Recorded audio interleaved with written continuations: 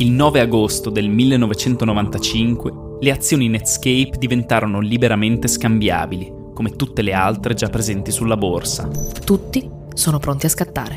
All'apertura del mercato azionario quel giorno, le migliaia di investitori rimasti esclusi durante il processo di quotazione cominciarono a piazzare ordini all'impazzata per provare a mettere le mani su qualche azione.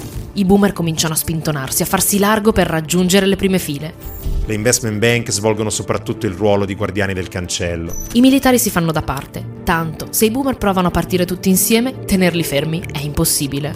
Gli investment banker guardarono il prezzo di Netscape chiudere quella giornata di borsa con un sovrapprezzo del 108%.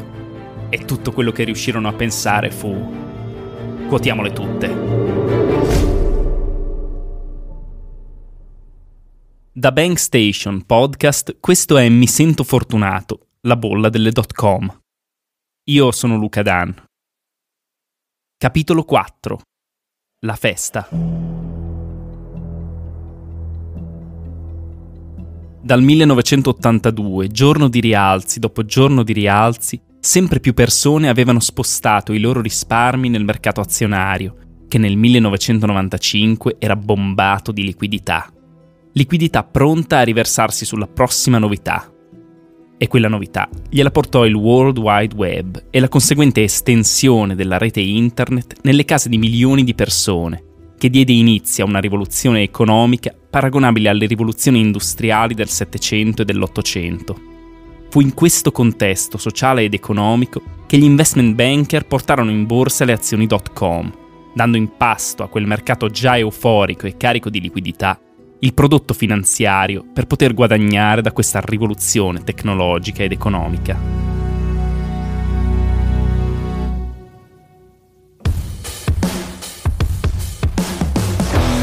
In tonight's Moneyline Movers, cash flow up 102 3/8 in its stock market debut. The networking equipment maker enjoyed one of the best opening days ever. The stock trading at 5 times its offering price. Priceline.com is the latest beneficiary of the internet stock craze. Shares of the internet commerce company debuted at $16, they closed at $69, a rise of over 330%. Se prima gli standard per entrare in borsa erano alti, dopo l'inaspettato successo della quotazione di Netscape, cominciarono a passare dal cancello delle borse compagnie giovani, costituite da poco, con pochissimi ricavi e perdite mostruose. In 2 parole, le aziende Dot.Com. Gli investment banker di azioni Dot.Com ne quotarono a centinaia. I beni protagonisti della bolla speculativa erano arrivati e i loro prezzi cominciarono a gonfiarsi nel secondo in cui arrivarono sulle borse. Oh my God, look at that. Sulle borse americane si quotarono più aziende tecnologiche tra il 1995 e il 1999 che nei 15 anni precedenti. E proprio come quella di Netscape, la quotazione in borsa di ogni azienda Dot.Com era un trionfo. Earth Web was up 379% and the Globe.com, which only traded one day, gained 606% on the week.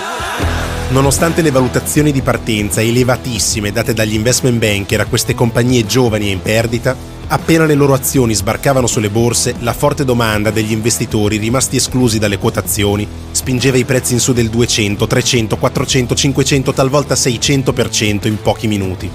E con i prezzi che schizzavano verso le stelle nel momento stesso in cui le azioni arrivavano in borsa, i giovani imprenditori che fondavano queste start-up e gli investitori clienti delle banche che partecipavano alle quotazioni si ritrovavano istantaneamente più ricchi di qualche $1 milione. The Amazon.com of drugstores went public today in the latest smashing net debut. Drugstore.com nearly tripled in price. Il prezzo di queste azioni non saliva solo il giorno del debutto in borsa, i prezzi continuavano la salita per mesi. Questo significa che anche se il prezzo era già raddoppiato o triplicato rispetto a quello di partenza, gli investitori continuavano a comprare in borsa le azioni Dot.Com anche a cifre stellari. Come abbiamo detto, queste aziende erano in perdita, però promettevano crescite di fatturato mostruose. Il numero di persone connesse ad internet stava aumentando esponenzialmente e quindi anche i loro clienti e i loro ricavi avevano il potenziale di aumentare di pari passo. E gli investitori, questa crescita mostruosa, non volevano lasciarsela scappare. Shares of the online pharmacy exploded on their debut trading day. Ma se inizialmente gli investitori compravano le azioni Dot.Com perché erano ottimisti sul futuro di queste società, Con i prezzi che continuavano a raddoppiare e triplicare, gli investitori cominciarono a comprare soprattutto perché erano ottimisti sul fatto che nel giro di qualche giorno sarebbero riusciti a vendere quelle azioni a qualcun altro ad un prezzo molto più alto. In poche parole, smisero di investire e cominciarono a scommettere. Ma a differenza dei casinò in cui le probabilità di vincita sono sempre a favore del banco, comprare azioni.com non era quasi nemmeno considerata più una scommessa, ma un modo praticamente certo di fare un sacco di soldi. Ogni azione.com infatti sembrava seguire lo stesso schema: quotazione in borsa, aumento vertiginoso del prezzo il primo giorno, per poi continuare la salita in maniera irregolare e volatile, alternando qualche giorno di ribassi a molti giorni di vertiginosi rialzi dei prezzi. Insomma, quelle azioni, se inizialmente erano viste come un modo per guadagnare dalla rivoluzione che il web stava portando, diventarono presto un modo infallibile per guadagnare e basta. 34, the daily volume 3.7 million shares. We are almost a $2 billion company. Tra la quotazione di Netscape nell'estate del 1995 e il 1998, chi aveva fondato o investito in una Dot.Com si era arricchito. Le storie di start-upper diventati milionari da un momento all'altro e le notizie di grossi fondi di Wall Street che postavano ritorni pazzeschi erano all'ordine del giorno. E dopo 3 anni e mezzo di vacche grasse cominciarono a farsi più frequenti e a raggiungere le orecchie della classe media non solo storie di imprenditori e di investitori professionisti, ma storie di postini, tassisti, amici di amici, persone comuni che stavano facendo una fortuna facendo trading di azioni.com. E non c'è niente che alimenta una bella FOMO come sentire di persone con il tuo stesso background, della tua età o perfino più giovani, diventare ricche sfondate.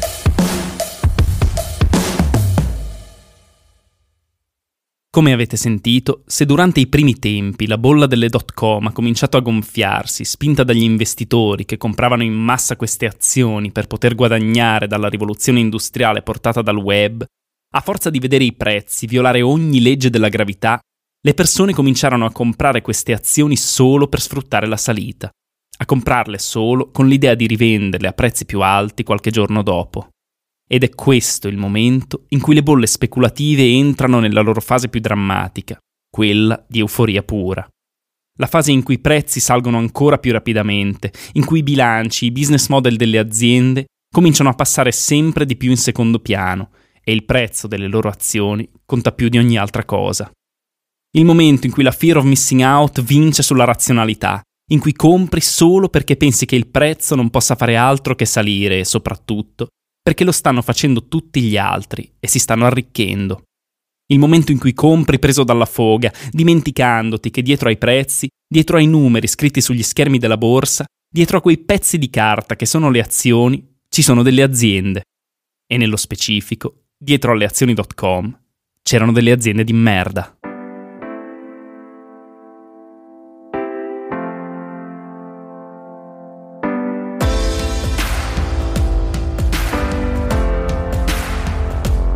Come per le investment bank, anche quello che facevano le aziende.com può essere descritto da una sola parola. E quella parola è tutto. Il World Wide Web aveva sbloccato il miliardo di cose che potevano essere fatte con quella rete di cavi che è internet.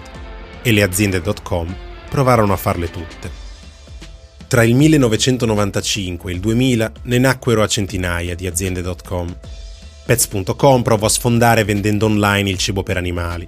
Amazon ci provò con i libri, Webvan con la spesa a domicilio, eToys con i giocattoli, Priceline.com con i biglietti aerei. TheGlobe.com provò pure a creare il primissimo social network.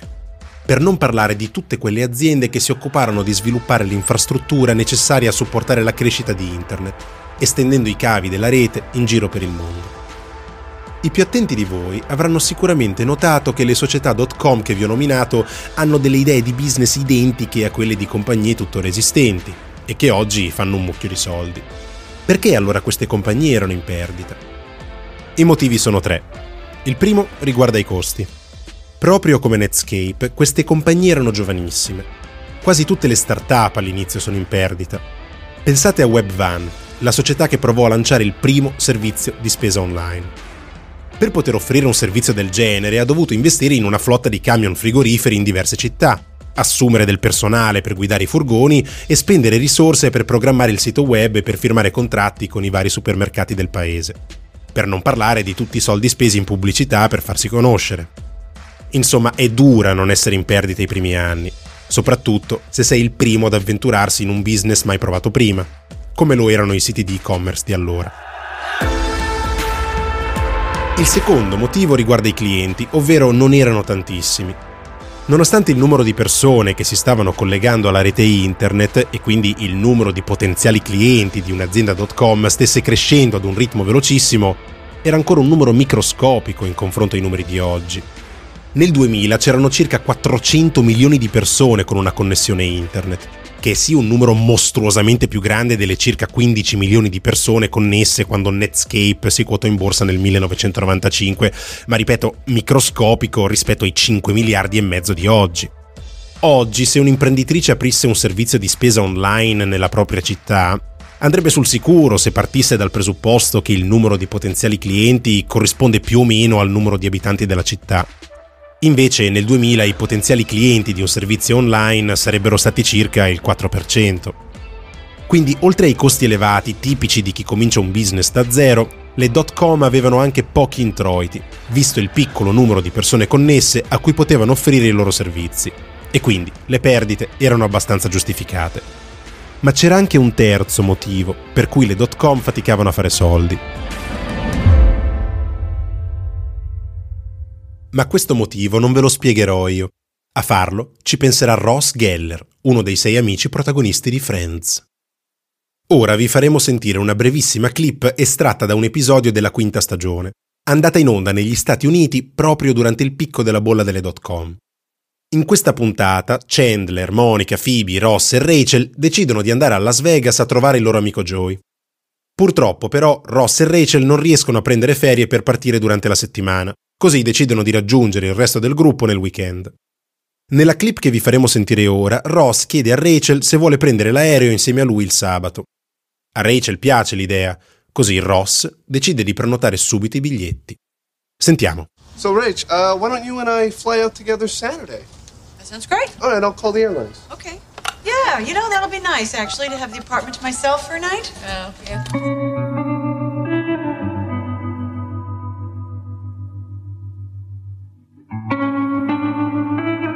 Questo episodio è andato in onda il 20 maggio del 1999, nel pieno del boom delle Dot.Com. Nonostante ciò, Ross sceglie ancora di prenotare i biglietti aerei utilizzando il telefono. Questo fatto spiega bene la terza ragione per cui le compagnie Dot.Com erano in perdita. Usare un sito web come Priceline.com per prenotare i biglietti aerei non era ancora una cosa normale. Perciò, oltre ad avere meno potenziali clienti di quelli che avrebbero avuto oggi per via dei pochi computer connessi ad internet, le Dot.Com dovevano anche riuscire a convincere quei pochi con una connessione ad abbandonare i negozi che avevano sempre frequentato, per cominciare a fare le prime esperienze di shopping online. I supermercati, le agenzie di viaggi, i negozi di animali, insomma i business tradizionali erano ancora lì e le persone erano molto più abituate di oggi ad usarli. Insomma, avere una connessione internet non significava automaticamente essere dei clienti. Le Dot.Com di fine anni 90, quindi, nonostante avessero idee molto simili ad aziende di successo che fanno le stesse cose oggi, dovevano affrontare molti più ostacoli. Per non parlare del fatto che, oltre ai problemi citati, queste povere start-up dovevano pure convivere con una connessione internet decisamente più lenta di quella di oggi, con dei siti web che crashavano ogni 3x2 e delle persone che non avevano mai usato un computer in vita loro.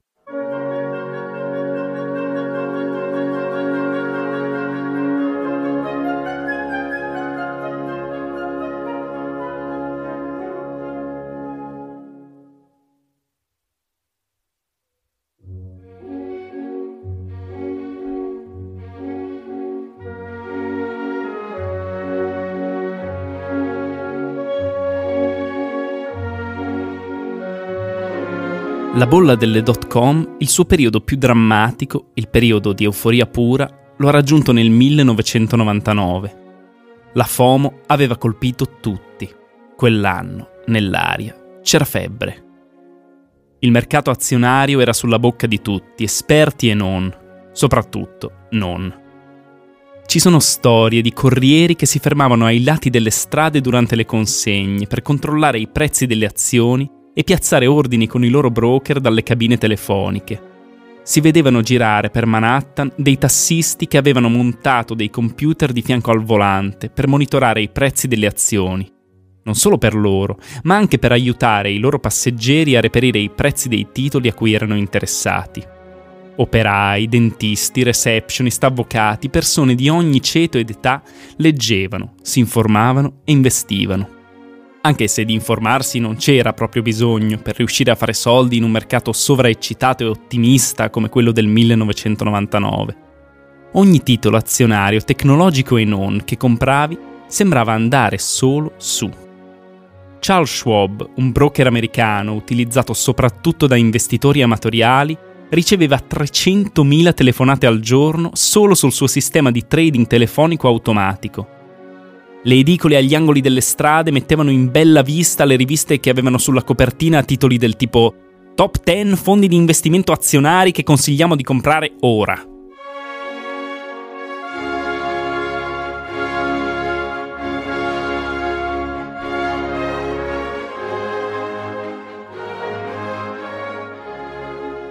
Il mercato aveva invaso la cultura pop, perfino i fumetti e i film cominciarono ad avere la finanza come protagonista. Film come American Psycho e Rogue Trader sono proprio usciti tra il 1999 e il 2000. Le azioni erano diventate un argomento di conversazione come un altro, che veniva fuori a feste e a pranzi con amici e parenti. Scambiarsi dritte e consigli di investimento era diventata una consuetudine. Le persone si eccitavano cercando di capire quale sarebbe stata la prossima azione che sarebbe schizzata verso le stelle e fantasticavano su cosa avrebbero fatto con la montagna di soldi che avrebbero guadagnato una volta rivendute le azioni Dot.Com che avevano appena comprato.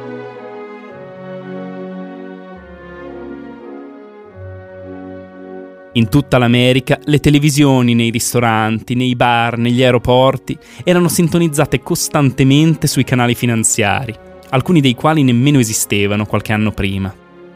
Nel 1999 CNBC, un famoso canale di notizie finanziarie, vide i suoi spettatori raddoppiare rispetto agli anni precedenti.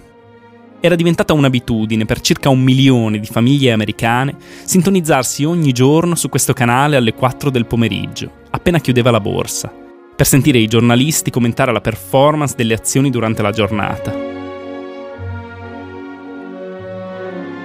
Gli investitori, gli analisti e i giornalisti che inizialmente erano scettici di questo aumento dei prezzi, vedendo le azioni continuare a salire e le persone arricchirsi, cominciarono a sentirsi stupidi e cambiarono idea. Mentre quelli più ostinati, che ancora gridavano alla bolla e preannunciavano che tutti i prezzi sarebbero presto crollati, venivano smentiti quotazione in borsa dopo quotazione in borsa, giorno di rialzi dopo giorno di rialzi. Le persone di conseguenza vennero bombardate sempre di più con messaggi positivi, perché se inizialmente in televisione si vedevano dibattiti tra chi sosteneva che quello che stava succedendo alle azioni Dot.Com era una bolla speculativa e chi invece sosteneva che la salita dei prezzi fosse giustificata, nel 1999 i media davano spazio solo a chi parlava bene del mercato e della rivoluzione Dot.Com. Si vedevano storie di successo di imprenditori che avevano portato le loro start-up in borsa, interviste a investitori che avevano fatto un mucchio di soldi investendo nelle Dot.Com e quindi si spacciavano per internet guru. Gli analisti di borsa che seguivano le azioni tech venivano trattati come delle rock star.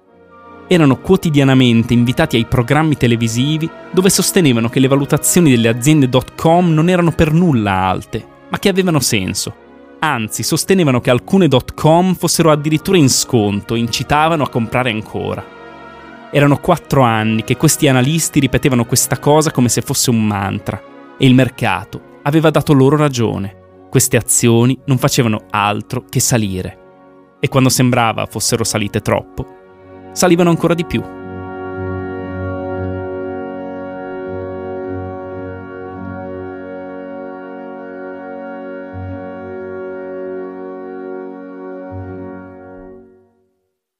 Vi ricordate quando vi dicevamo che non è facile riconoscere una bolla speculativa quando ci si è dentro?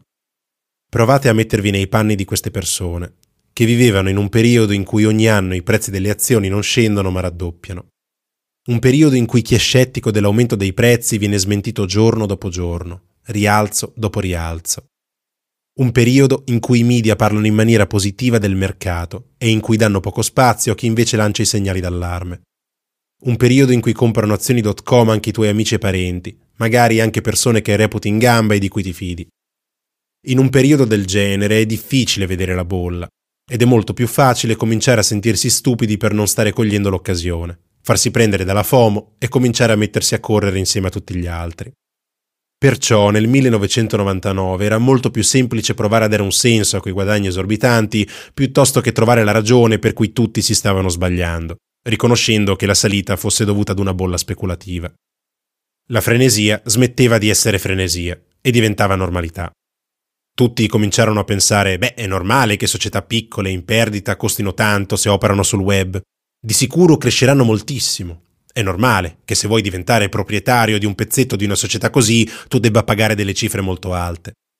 E la cosa paradossale è che dato che era normale che le aziende Dot.Com valessero così tanto, quello che prima era normale ora non lo era più. E aziende profittevoli con business model sani facevano fatica a quotarsi in borsa, perché non promettevano agli investitori la stessa crescita fantasmagorica delle loro cugine Dot.Com.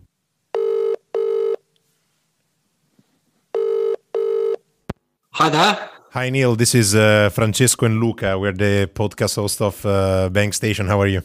Hi, very well, thanks. Per capire meglio questo fenomeno abbiamo telefonato a Neil, un investment banker inglese che iniziò la sua carriera proprio nel 1999 al picco della bolla delle Dot.Com.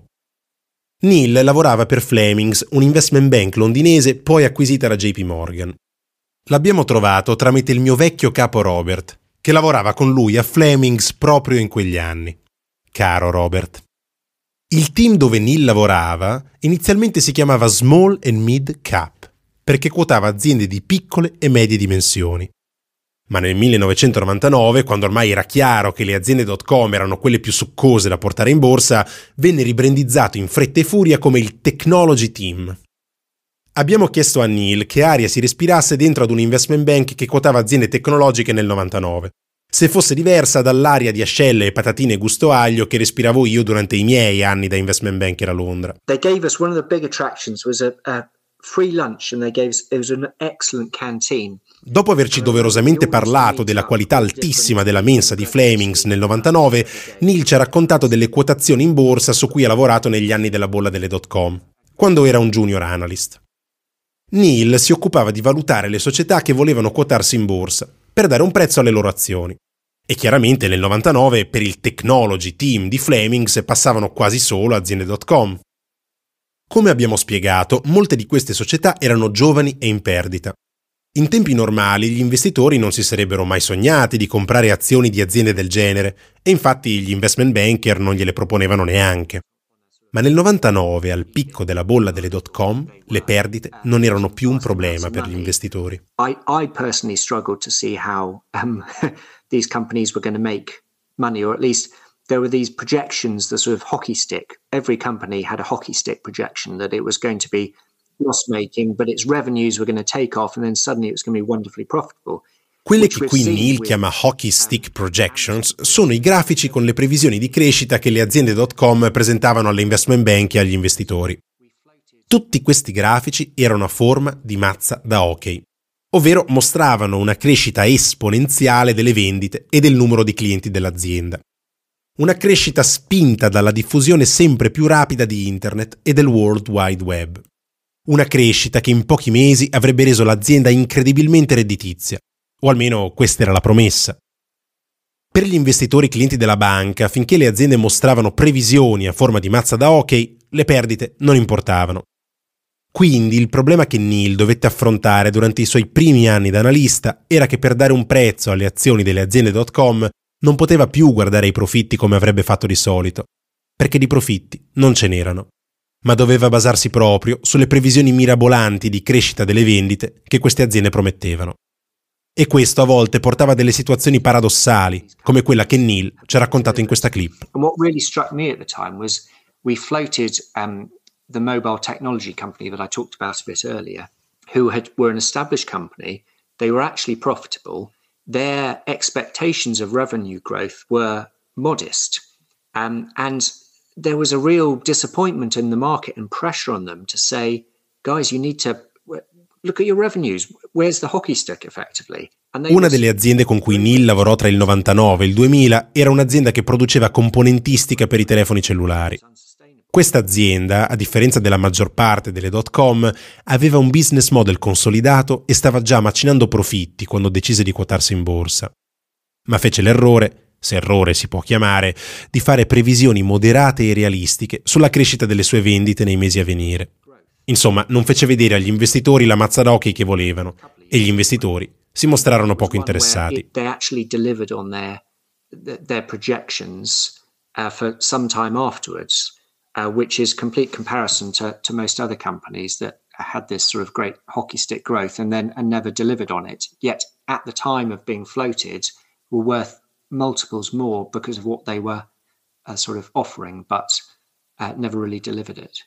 Nonostante i suoi profitti e delle previsioni di crescita realistiche che effettivamente riuscì poi a raggiungere, l'azienda venne quotata in borsa con una valutazione di gran lunga inferiore rispetto a quelle che ricevevano aziende .com ben più mediocri, in perdita, con pochi ricavi, ma che promettevano la mazza da hockey. Gli standard per entrare in borsa quindi non si erano solo abbassati, in un certo senso si erano ribaltati. Le investment bank facevano fatica a quotare in borsa aziende normali che facevano soldi. Quindi, per continuare a quotare aziende e a guadagnare dalle commissioni, dovettero dare agli investitori quello che volevano. E durante la bolla delle .com, quello che gli investitori volevano era solo la mazza da hockey. Ma non è illogico per gli investitori preferire azioni di aziende in perdita ad azioni di aziende profittevoli e con business model consolidati? Beh, non durante la bolla delle .com, perché le promesse stratosferiche di crescita delle vendite erano ciò che avrebbe garantito agli investitori di rivendere le azioni a prezzi 2, 3, 5, 10 volte più alti appena sarebbero sbarcate in borsa, come succedeva infallibilmente da 4 anni, con qualsiasi azienda .com giovane e in perdita. Quindi anche se un'azienda non avesse mantenuto le sue promesse di crescita, agli investitori che partecipavano alla quotazione non importava, perché loro avrebbero rivenduto le azioni in pochi giorni, dopo il solito aumento vertiginoso del prezzo. E l'azienda, con le sue perdite, sarebbe stato il problema di qualcun altro.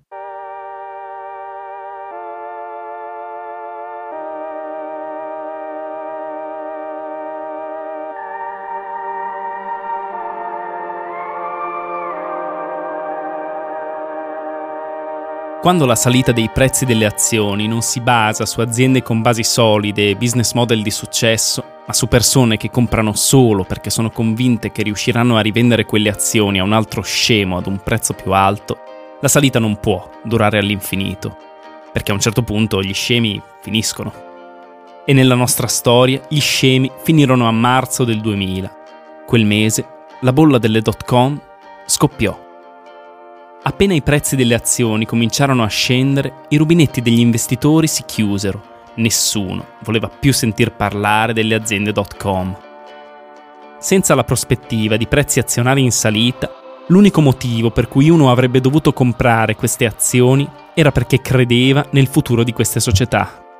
E venne fuori che in quelle società ci credevano in pochi e soprattutto anche chi ci credeva non aveva alcuna intenzione di comprare a prezzi esorbitanti delle azioni di compagnie che erano essenzialmente delle start-up.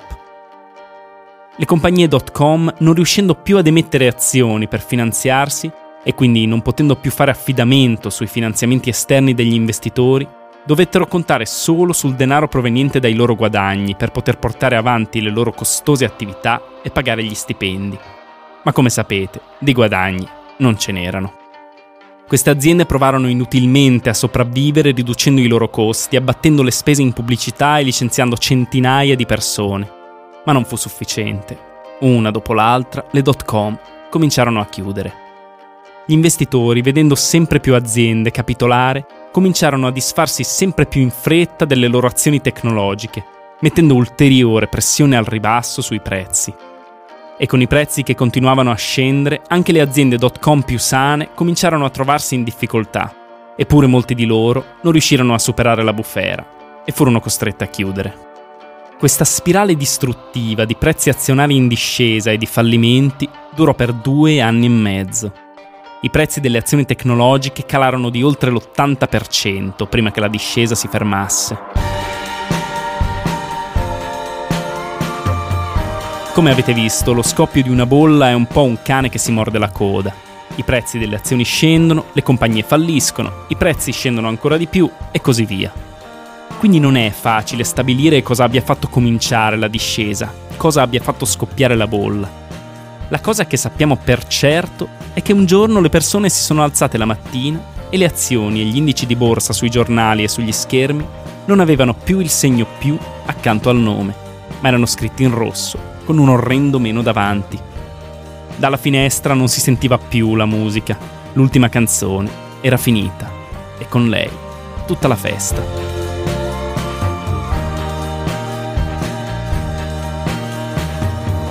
Lo scoppio di una bolla speculativa porta con sé numerosi problemi.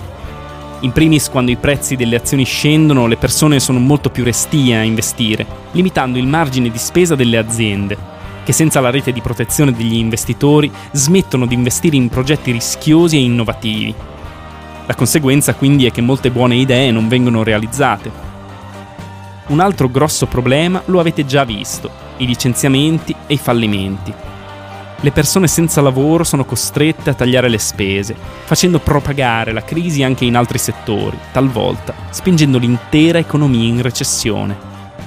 L'esempio più lampante e recente della forza distruttiva di una bolla speculativa è la famosa recessione del 2008. Infatti fu causata proprio dallo scoppio di una bolla speculativa nel mercato immobiliare americano. Ad ogni modo, tornando alla storia, la cosa più triste della bolla delle Dot.Com è che, come al solito, chi ci ha rimesso non sono stati i professionisti di Wall Street, ma le persone comuni, i piccoli investitori. Le investment bank guadagnarono centinaia di milioni di dollari in commissioni, mentre gli investitori istituzionali, amici e clienti delle banche, riuscendo a partecipare alle quotazioni in borsa delle aziende Dot.Com, si arricchirono senza correre alcun rischio, perché si liberavano delle azioni non appena potevano scambiarle in borsa, intascando immediatamente il profitto proveniente dai grossi salti che queste azioni facevano il giorno della quotazione. I piccoli investitori, invece, furono quelli che subirono le perdite più pesanti. Infatti molti entrarono nella mischia tardi, presi dalla FOMO, e cominciarono a investire pesantemente proprio negli attimi finali della bolla, quando i prezzi avevano praticamente raggiunto il picco, il momento in cui gli investitori professionisti stavano uscendo dai giochi. Inoltre, lo scoppio della bolla ebbe un effetto negativo su tutto il mercato azionario, non solo sulle azioni delle compagnie tecnologiche. L'intero mercato perse più di un quarto del suo valore durante i 3 anni che seguirono lo scoppio. E come sapete, la classe media aveva investito sempre più risparmi in azioni nel corso del decennio precedente. Milioni di persone ordinarie videro i loro risparmi deteriorarsi. Ma questa storia non ha solo un finale amaro. Molte aziende Dot.Com si occupavano di costruire l'infrastruttura di cavi della rete internet e di apportare migliorie per rendere sempre più veloce la connessione. Prima dello scoppio della bolla, queste aziende, proprio come tutte le altre, vennero inondate di soldi dagli investitori e riuscirono così a stendere 130 milioni di chilometri di cavi di fibra ottica solo negli Stati Uniti. Questa gigantesca infrastruttura, costruita in appena 5 anni, senza quegli investimenti mostruosi ci avrebbe messo tra i 20 e i 30 anni a essere realizzata. Tutta questa infrastruttura, rimasta largamente inutilizzata dopo il fallimento di quasi tutte le aziende Dot.Com, ha permesso a una nuova generazione di aziende tecnologiche di fiorire. Aziende che riuscirono a fornire servizi molto più sofisticati, sfruttando il basso costo della rete.